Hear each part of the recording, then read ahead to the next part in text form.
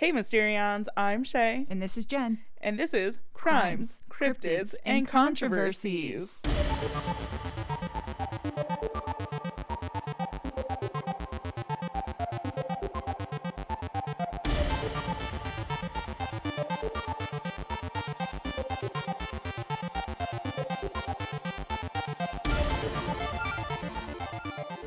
We're just going to get stuck right into part 2. All right, let's get into Joseph Anthony Ryan Jr. In 2001, Lori married a man named Joseph Anthony Ryan Jr. You'll never forget it because we keep saying it. Exactly. By the next year, on September 24th of 2002, they had their daughter, Tylee. Tylee was described as feisty, funny, very dry humor, adding that she's so strong and sweet. That same year, in 2002, Joseph allegedly adopted Colby, Lori's older son. However, some recent court documents revealed that he was never actually adopted by Joseph, but was given Joseph's last name of Ryan. Yeah. Well, that's intriguing. So they just lied to everybody, but they literally just changed his name, didn't adopt him. Yeah. So you could do that. If the other parent isn't involved, then Yeah. you can change Swap the these kid's outsies. name and just lie to everybody. Yeah, and that's exactly what it seems like they did. Wow. According to Joseph's sister, Annie Cushing, Joseph was over the moon when Tylee was born because Tylee was his only child. The family of 4, by all accounts, were all very, very happy, and at some point during their marriage, Lori went on the Wheel of Fortune TV show and gushed about how much she loved her family and basically how perfect her life was. And there she is performing again. Like she was performing when she was a teenager, when she was a cheerleader. She performs for the church. She's a performer. We should put the clip in, actually. I'm going to put the clip in of her on there here.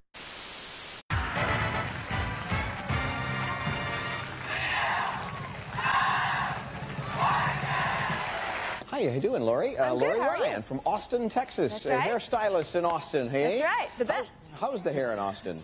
It's good. Good. Us is a happening place. Probably thanks to you. Pretty much. Talk about your family a little bit. I have a wonderful husband, Joseph, at home, who is watching our 2 beautiful children, Colby, who's 7, and Tylee, who is 1. Yeah, what do you guys like to do for fun? We like to play all kinds of sports on our 3 acres.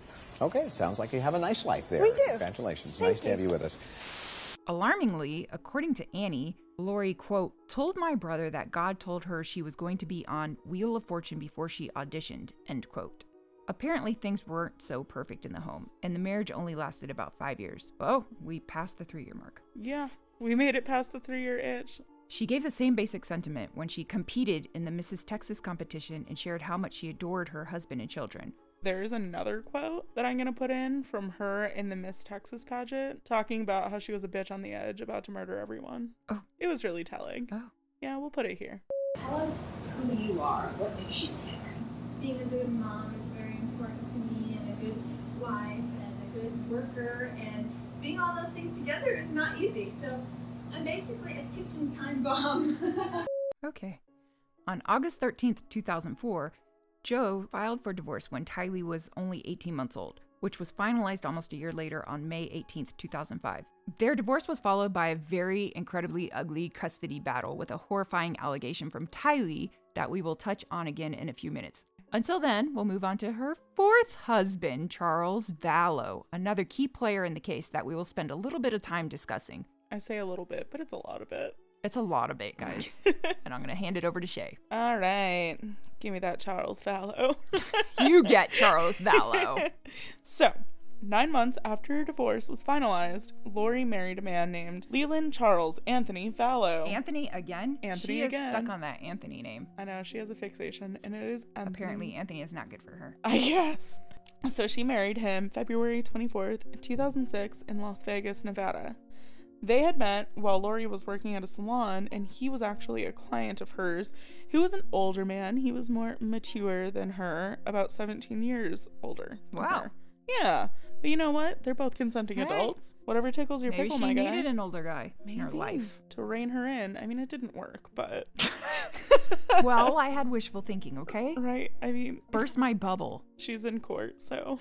Your bubble was a little unwarranted. Charles was born August 17th, 1956 in Lake Charles, Louisiana, to Leland Eli Vallow and Tilda June Green Doolin. And he had one sister, Kay Woodcock, who becomes a pretty significant part in this later. Charles was a lifelong Catholic, but became a member of the Church of Jesus Christ of Latter-day Saints once he married Lori in order to match her faith, and even gave up drinking in order to foster that stronger sense of family unity that is so valued in the LDS faith. Charles had 2 sons from a previous marriage named Cole and Zach Vallow, and with Lori's 2 children at this time, Tylee and Colby, they became a blended family of 6. Tylee and Colby were still stuck in the middle of the custody battle between Lori and her ex-husband Joseph when Tylee and Colby made several damning accusations towards Tylee's father. Tylee was made to see a therapist for evaluations regarding the custody battle, and in 2008, when she was just 5 years old, Tylee told her therapist that she was being sexually abused by her father, Joseph Ryan. Naturally, the therapist passed these claims along to the family social worker, who reported, quote, "The therapist informed us that Tylee reported being happy about the visits with her dad and wanting those visits to continue during their last session. The therapist then reported that Tylee added something along the lines of, 'I am scared about overnights.' When the therapist questioned her about this, she said something like, 'Because Joe molested me and Colby,' end quote."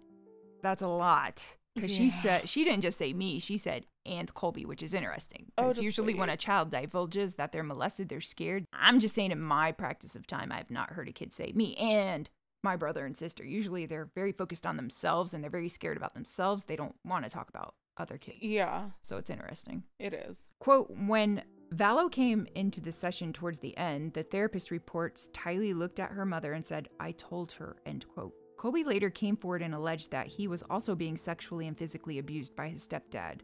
He went out of his way to make a point when he would like spank me, and then he just did weird things like little hits in the head, like thought it was funny. So there's a lot of stuff with that. He was sexually abusive as well. With you? Mm-hmm.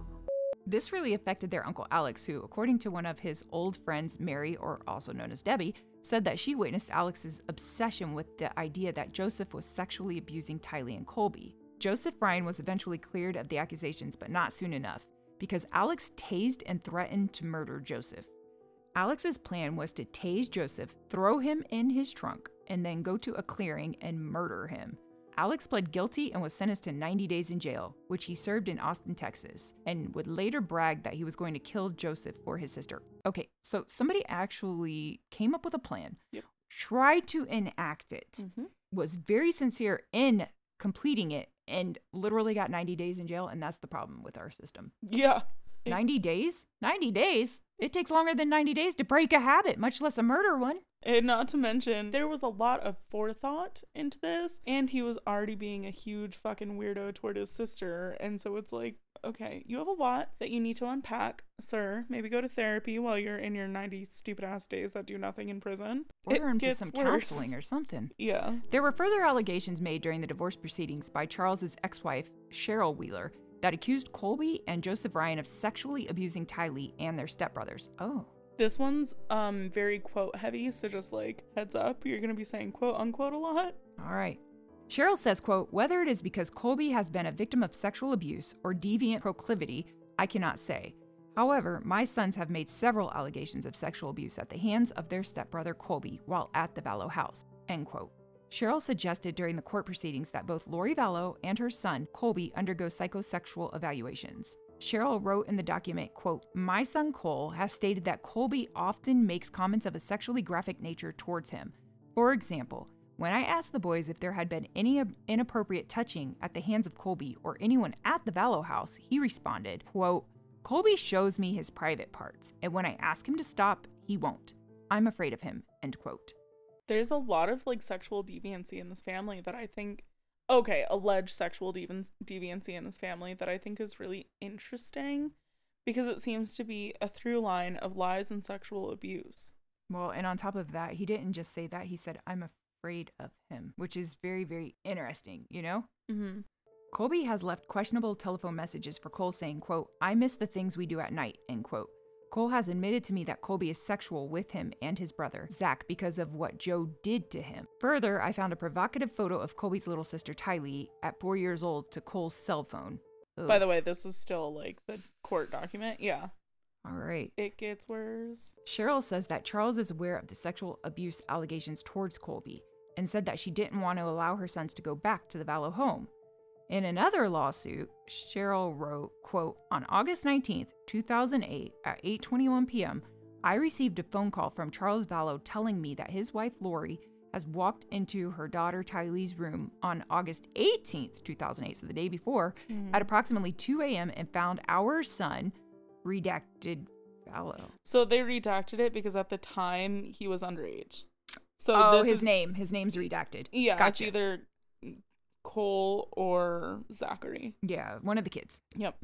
Vigorously masturbating while laying in bed with 5-year-old Tylee. Ooh. Yeah. Yikes. Also redacted child further said, quote, Lori is always telling lies about everyone to protect Tylee, end quote.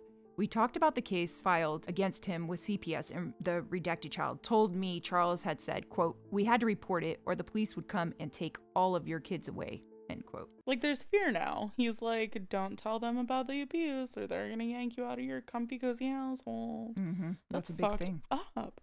I feel like that's something that's said to a lot of kids about a lot of things. Yeah. Cheryl specifically states at one point in the documents, quote, my concerns stem from my witnessing that Lori has a history of making false sexual allegations, end quote. That was interesting because of the multiple sexual abuse allegations that have a habit of following the Vallow family around. There's like a lot. There's a lot Isn't that crazy? There's Alex, allegedly, with Lori. There's now Joseph with Tylee, Colby, and the 2 Vallow boys. Well, and then don't forget the parents.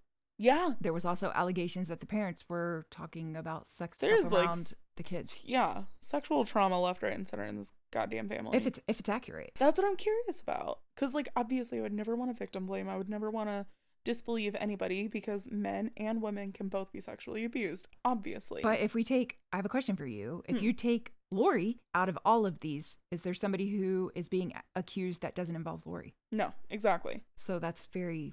Isn't that front and center. interesting? Like, yeah. all the way back to childhood, she's involved in every single one of these allegations. And honestly, so I didn't put it in this section because it would have made it just so much longer. But there was basically, long story short, Cheryl was saying, Lori's the fucking problem. I feel like she's coaching the kids. Well, I don't know what's true. Yeah, that's my first thought when I was telling you. It's kind of weird that a child that young would say that, but when they do, and they also include their sibling, it's almost like they're coached, because naturally, if you're scared and you're a child and you're molested, you usually don't finally divulge to someone and go, and my brother too. Well, and then when her mom comes in saying, I told her, honey, what did you tell? Why would you say that? I hate to say that, but it's very strange when you're used to hearing things from kids all the time. You just normally don't hear it that way. Well, and in the middle of a custody battle like that, like, I don't doubt that something happened. I just don't know to what extent. You know what I mean? Some of this stuff, it's like, okay, no kid's just really gonna make that up with some of the things, but then other things I'm like, that feels a little coached or maybe implanted. Well, it could all be made up. Yeah. I don't know, man. It's easy for her to get attention off of. It could be a very serious mental health thing that nobody caught way in the beginning. Oh my God, like Munchausen by proxy. Yeah, she's trying to get attention from the allegations. We're what a disaster. This girl is not having a lot of luck, but you know what? She keeps trying. Listen, bitch, you make your own luck and she's finding all the bad luck. I mean, what are we just covered 4 husbands. Yeah, it's like her life leading up to this is either really fabricated or really tragic. Or her thoughts of what her life is, she might believe, but it's not reality. Kind of like Eileen Wuornos status. Yes. Huh. Maybe she believes all this stuff in her own head. Yeah, that is true. It's really sad. I mean, the whole thing's just fucked up for her kids. I don't feel bad for her because she's a demon later on in life, but I feel bad for like this version of her. This version of her really could have used a hug and some self-confidence boosters, but now she sucks, so I'm over it. So, rounding out the episode around the 20-minute mark, because this is a mini-series and we want to keep everything straightforward and not super convoluted. All right, so next time we're going to talk about JJ joining the family, right? Yes, ma'am. All right, sounds good. You can find us on Instagram at cx3_podcast. You can find our website, cx3podcast.com. We have a Gmail, cx3podcast@gmail.com. We love talking to you, and we'll see you next time. Bye. Bye.